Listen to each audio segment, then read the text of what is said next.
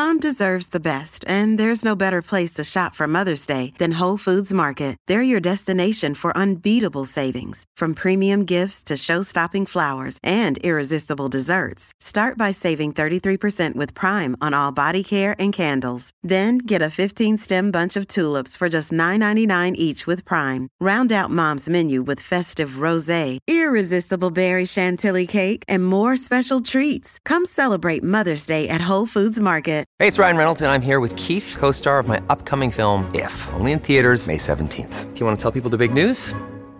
All right, I'll do it. Sign up now and you'll get unlimited for $15 a month and 6 months of Paramount Plus Essential Plan on us. MintMobile.com/switch. Upfront payment of $45 equivalent to $15 per month. Unlimited over 40 gigabytes per month. Face lower speeds. Videos at 480p. Active Mint customers by 531.24 get 6 months of Paramount Plus Essential Plan. Auto renews after 6 months. Offer ends May 31st, 2024. Separate Paramount Plus registration required. Terms and conditions apply if rated PG.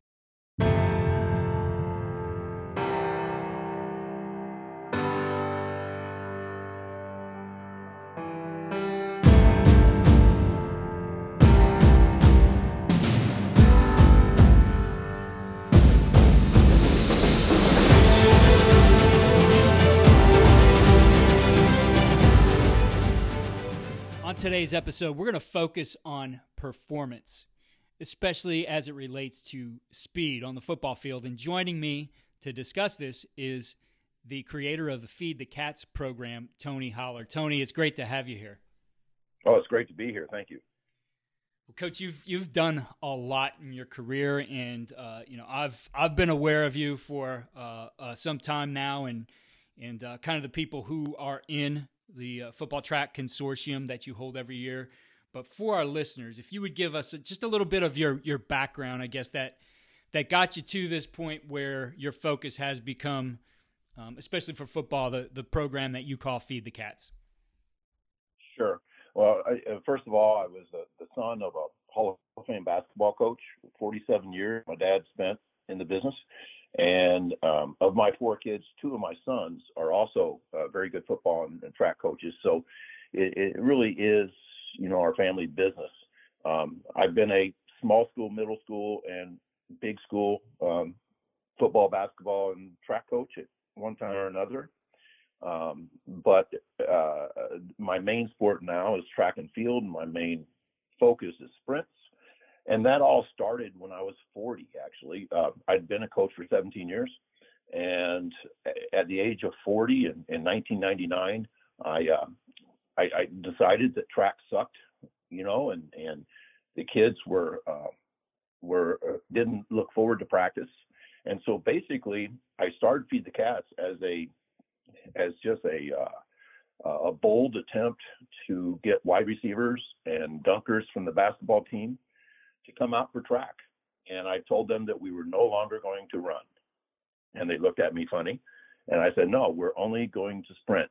And we're going to sprint in small doses consistently. And we're going to do a lot of jumping as well. And then when the meets come around, we are going to be faster, happier, and healthier than all of our opponents. And by the way, because I'm getting those good kids out for track, we're going to have great talent as well. And it just exploded in the last 21 years.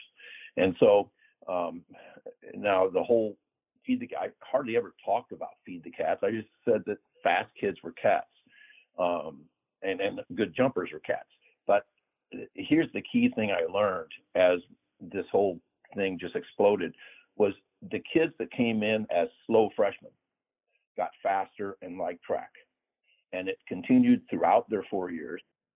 And many very generic kids that you wouldn't expect to blossom truly became very good, not elite, but very good track athletes. So even for people who are not cat-like, the cat-like training improves performance. Now, the thing that really put rockets under the program was about 7 years ago, I was asked to write an article, and it ended, well, never ended. I've written about 250 now. And we just live in an age where a nobody high school chemistry teacher can publish stuff. And so it's really, that really spread the word. And now in the last 3 years, it's really taken a foothold in American football.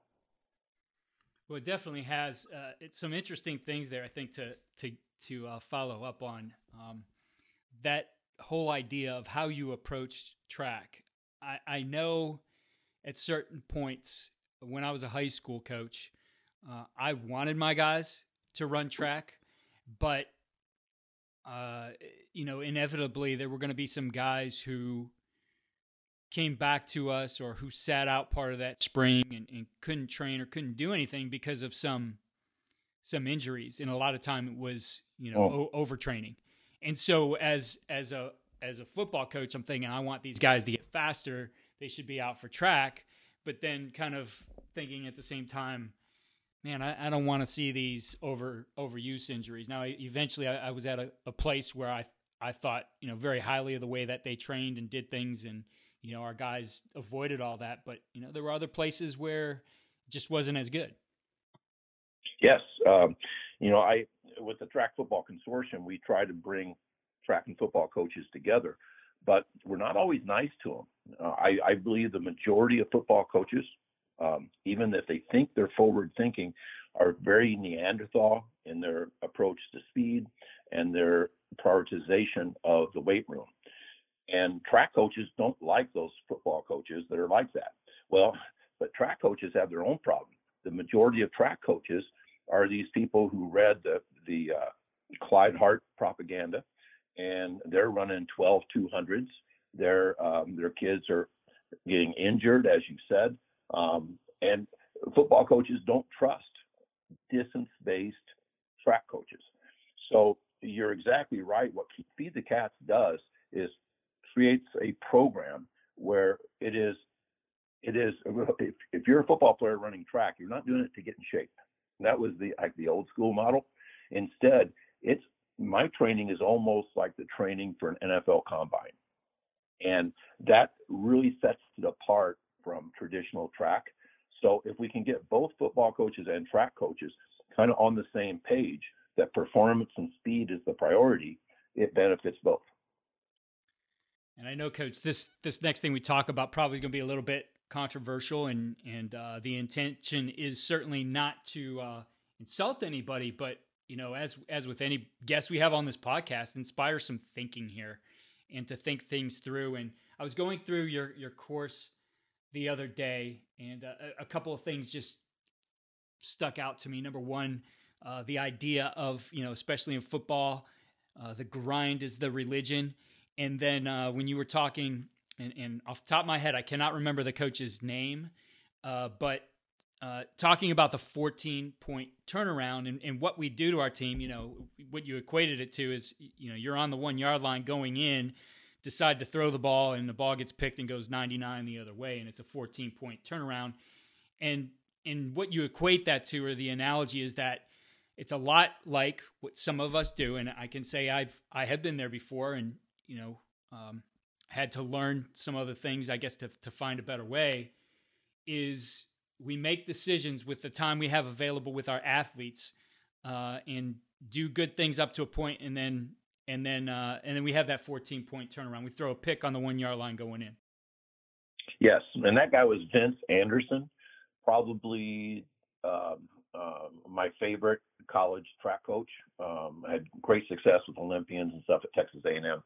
And what he was talking about was, for every time that you decide that you're going to focus on conditioning, let's say in the off season, that day you are missing a day of speed and power training, which is kind of like, okay, you didn't score the touchdown from the 1 yard line.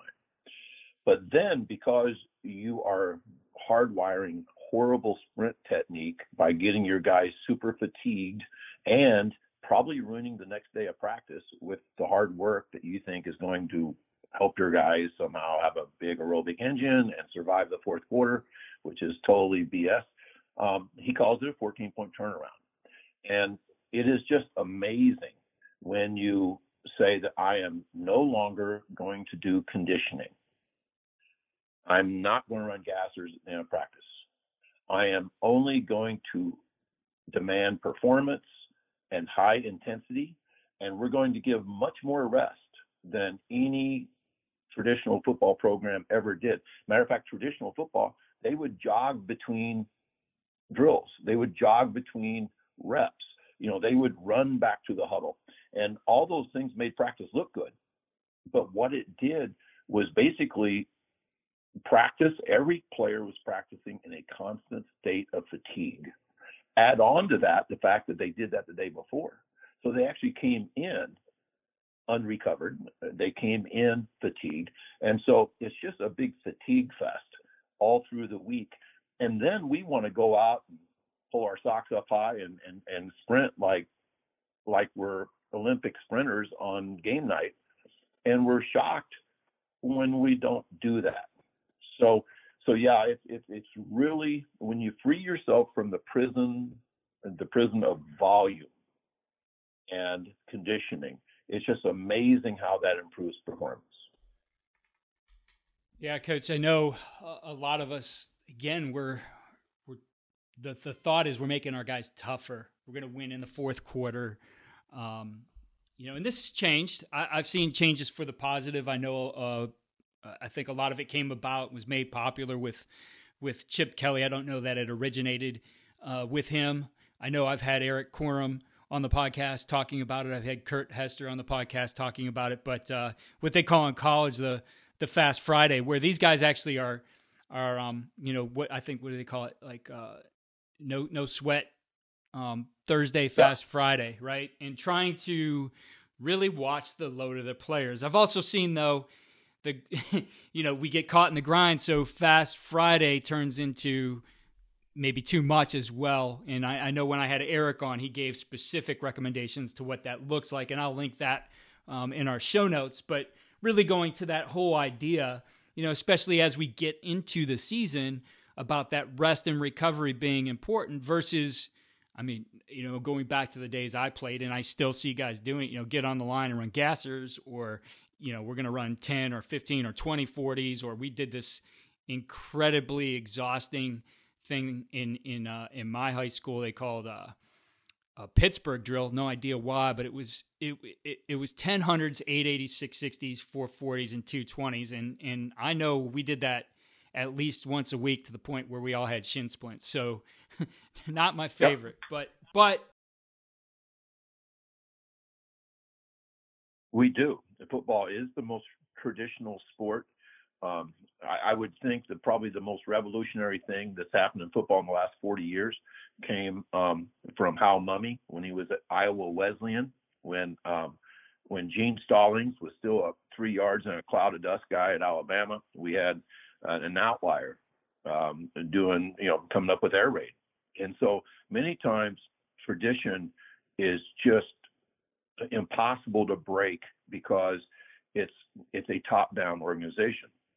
And, you talked about pregame. One of the biggest mistakes in pregame is people go half as long, but their number ones get every rep. And so their number ones are just as tired as they would be in a normal practice. Another problem is that even coaches who buy into the don't burn the steak mentality, man, as soon as they lose, they are so programmed to go to default. We lost because of toughness, or we lost because we're not in shape. And so they double down the next week, and then they lose again, and then they get fired, so it's a mess. But what I believe in, and I had lunch before with Jimmy Ratcliffe, who basically wrote that program for Chip Kelly at Oregon. And I really love the idea. This actually comes from another Oregon guy, Bill Bowerman, who said that world records never come from moderate exercise. And I think that basically the tradition of football is to have moderate but long and hard and high effort exercise every damn day, and then back off the day before a game. And so my plan is kind of a wave plan, like Jimmy Radcliffe wrote up, where if you were a college football coach, you would try to have 2 performance practices every week. By performance practices, we're talking about practices where there will be max sprinting. Matter of fact, there will even be a couple max sprints that will be measured. And I would suggest getting a radar gun, and we're going to get to top speed, and we're going to measure 2 top speeds from every player. and we are going to give those guys incredible recovery times, even more than the 20 to 30 seconds they would have in a game, because we are going to attempt to go faster than game speeds on those 2 performance days. And then on the other days, we are going to set up our high performance days by really backing off anything maximal. We are still going to coach football, do fundamentals. It's not a walkthrough.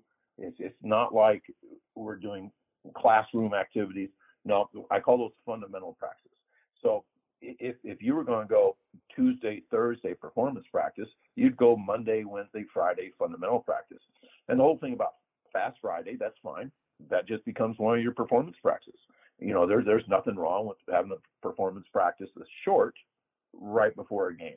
So throughout that entire idea, you are prioritizing performance and speed, and you are deprioritizing toughness and conditioning. Matter of fact, those things are just wiped out because toughness is task specific. Eric Quorum says that we want toughness is how well you can execute. It's not how fatigued you can get, or like your tank is empty and somehow you find energy after your tank is empty.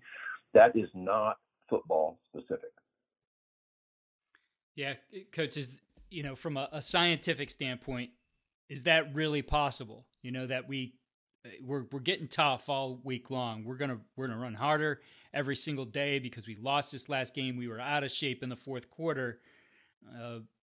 Is that really something that is scientifically possible to go out and grind those guys for a few days of the week and then expect the best performance out of them on Friday night? That's a great question. And the football mentality is that the more fatigued we get our guys throughout the week, the fresher they will be in the fourth quarter. And I have a hard time even saying that, putting those words together, because I am so certain that they're wrong. Instead, we need to start thinking performance-based. For example, if you will work the entire offseason turning your 20-mile-an-hour players into 22-mile-an-hour players, which, by the way, is very doable. You can go from 20 to 22 miles an hour in one offseason. If you can do that, those guys can easily play at 20 miles an hour in the fourth quarter because their speed reserve is so high. If you can run 22 miles an hour, you can run 20 miles an hour all day. There is nobody that can run 18 miles an hour at their top speed who can play at 20. So speed reserve must replace the whole idea of endurance. I say 2 things. One is your fastest players will be the fastest players in the fourth quarter. Your slowest players will be the most fatigued players in the fourth quarter. That's just looking at endurance and conditioning through a different lens. If you are not sprint conditioned, you are not in football shape. If you are fatigued conditioned, like endurance, aerobic, blah, blah, blah, you are not in football shape. And that's just a different way of thinking that's building a new model that hopefully will replace the 60-year model that we are still living with. So let's attack this idea, because we mentioned it a little bit. But if I'm not doing those things, if I'm not spending my time in the off season doing mat drills or some of these more, we've seen it come into play, military type, endurance type of workouts. I've even seen where the local National Guard will come in and put the guys through it, et cetera. If we're not doing those things, how are we making our team tougher? Well, I think it goes right back to the idea that toughness is task specific. If you are training Navy SEALs to deal with frigid water, deprivation, sleep deprivation, all those things, you are making them tough for the specific types of things that they must accomplish. To put football players through sleep deprivation, cold water training, all those things, you are not. You may be turning them into a better Navy SEAL, but they're not Navy SEALs. So so you have to become sprint based, 5-second based, and I believe toughness truly comes from your passion that you have towards winning. That if you have happy, healthy, fast, and fresh athletes who have not done mat drills, I think they're still going to play extremely tough, because their love of the sport will be so much greater with a feed the cats approach. I can remember, and I think this is pretty common for all athletes. I was a quarterback in football. I was a basketball player. I was a track athlete, and I hated practice. I mean, practice was hard, and practice is what we had to do to play the games. And the coaches were happy that practices were hard. They were like, this is the hell we're going to put you through so we can have heaven, on game night. And basically, we were just tired, beat up teams. And sometimes we still won the game, because dumb always beats dumber in football.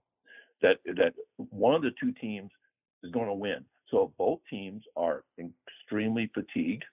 The faster guys on one team will still be the faster guys. The teams that execute will still execute, all that kind of stuff. But in many times, dumb beats dumber in football. Yeah, and I know you have some examples, some guys who really you become close with, Football Track Consortium, some guys, as we record this, speaking at that now. But one of those guys is Christian McCaffrey's trainer, and we look at that guy, definitely an elite athlete, excelling in the NFL, kind of bought into a different way of training. Talk to us a little bit about that, I guess, as a prime example of how this works. Well, all of this, it had better effect last year. Christian, had the high ankle sprain this year and the bad shoulder, but last year, he was the darling of the NFL when he basically had an MVP year. But anyway, his training throughout his earlier career between high school and the NFL was very much old school Neanderthal, get big, get ripped, bodybuilding. I mean, bodybuilding happens everywhere. And a couple of years ago, and Stack, a website called Stack, wrote a beautiful article about this. Brian Kula, who was his track coach, took over the training of Christian, and they did nothing but 5-second works. I read the article and I was so excited, because I was like, holy hell, Christian McCaffrey is being trained by a feed the cats guy. And so I called Brian Kula, and he said, I've never heard of you, and I've never heard of Feed the Cats. And so it was beautiful. It started a great friendship. And basically he had evolved, Brian had, to a Feed the Cats mentality without ever reading any of my stuff. So it was like evolution on two different islands that evolved into the same organism. So you would think that that focusing on only speed and power and recovery would somehow really hurt his endurance.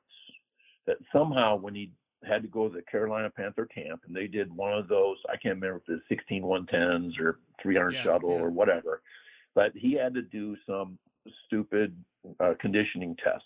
He won the thing. He won the thing without ever focusing on the big aerobic engine, because when you focus on the big aerobic engine, you cheat speed, power, and elasticity. You cannot chase two rabbits and catch them both. You've got to decide which rabbit you're going to chase.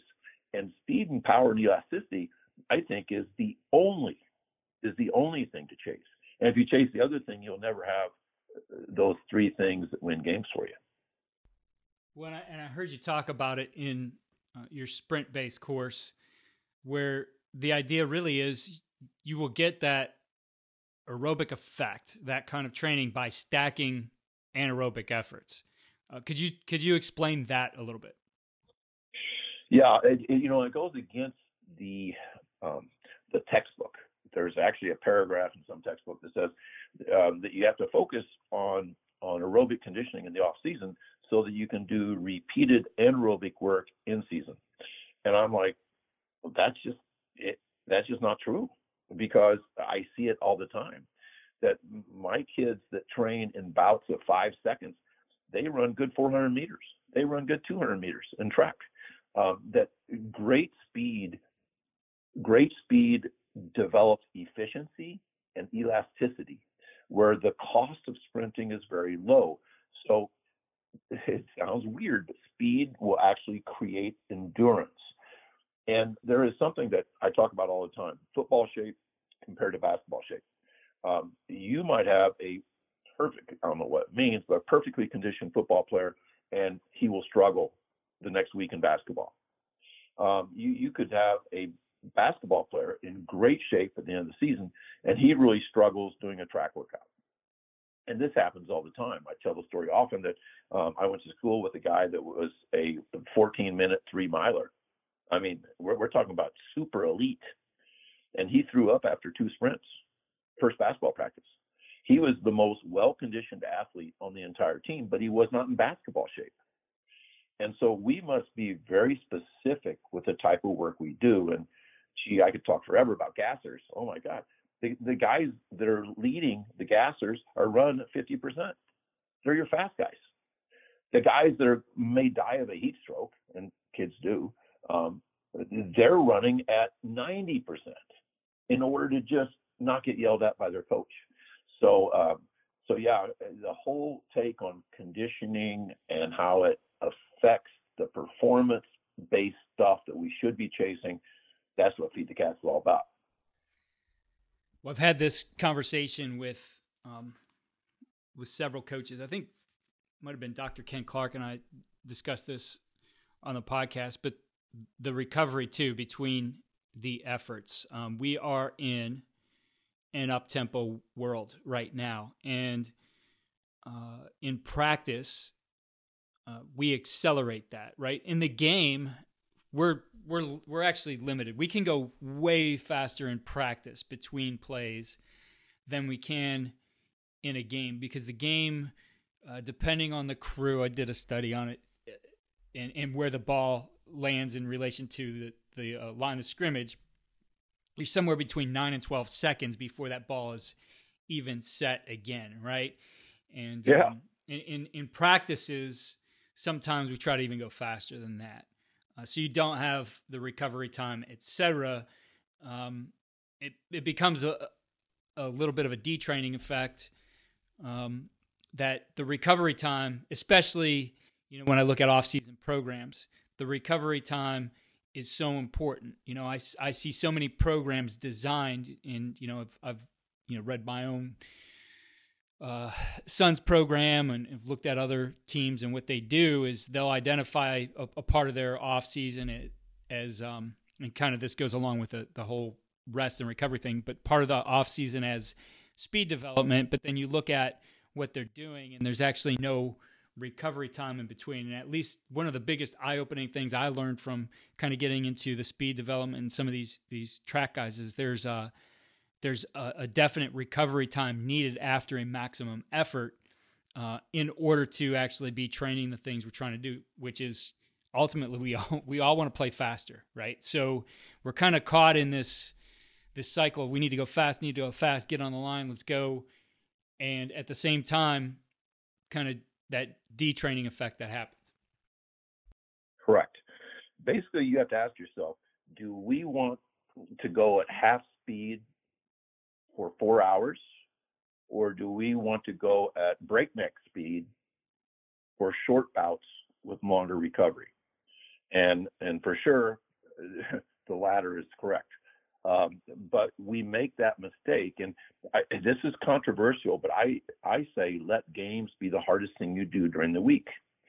And, my father as a basketball coach would tell his teams every week that we're going to make practice so hard that games are easy. By doing that, you will develop slower athletes. Now, there are slower athletes that can play all day, but we're not looking for playing slow all day. We're looking for fast. We're looking for speed. And you talk about, I'm glad you brought up the off-season sprint workouts.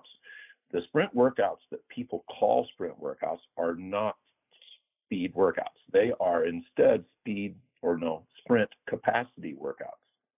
Sprint capacity is your ability to repeat sprint. And to a football coach, that sounds like, yes, that's why we do it.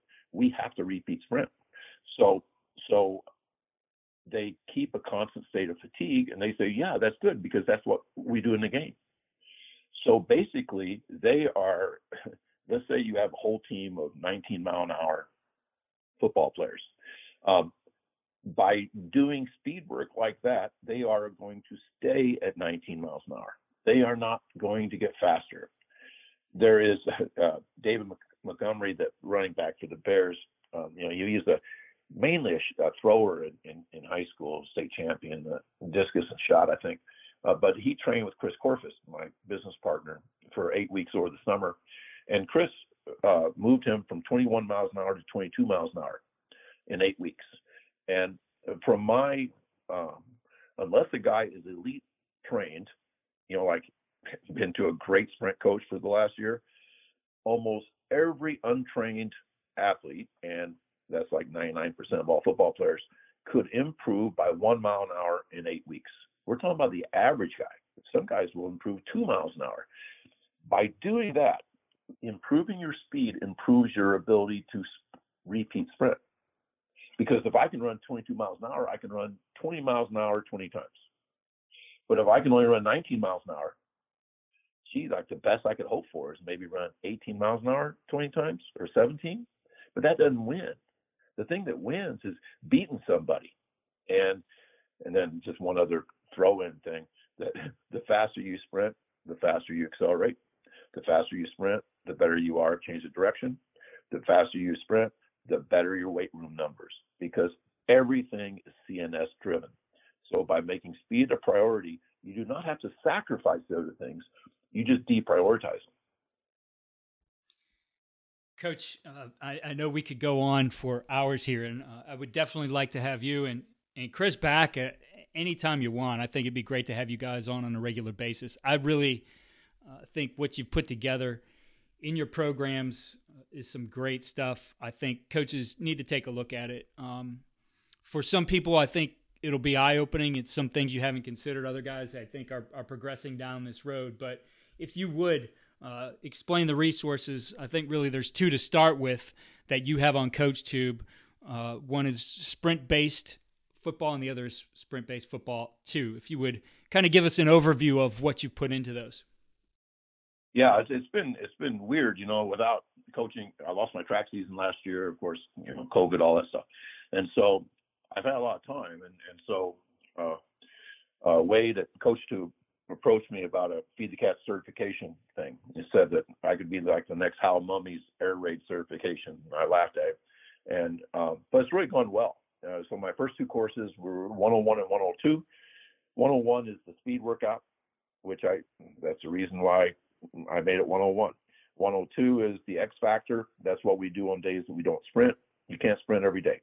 You have to sprint as often as possible, as fast as possible, staying as fresh as possible. And that's for a good high school or college athlete. That's typically 3 days a week. So if you need to practice 5 days a week or 6, you need to do something on your non-sprint days in the off season. So we do X factor, which is basically speed-based exercises with lots of rest, lots of plyos, things like that. So there's 101, 102, and I believe it's 104, which is record, rank, and publish. One of the pillars of Feed the Cats is that if you aren't spiked up, getting timed, getting recorded, and getting published, then you're not sprinting. You're just running, and you will run as fast as you think you need to without getting too tired. But if you are being timed in your sprint, and like I said, you could even time with a miles per hour gun, a radar gun. You can. What kids will do is they'll run faster than they've ever run, and they will continue to improve. So we record everything we do, and we love that. So those are the 3 big courses. I have 8 of them. 2 of them are football courses, a 2-hour, 45-minute football course by me, a 3-hour and 45-minute football course, a Feed the Cats football course by Brad Dixon, and then Dan Casey, that a lot of people know from Raleigh, North Carolina. Just a great guy, smart guy. He's going to make the third football course for me, and that's going to go up probably in December.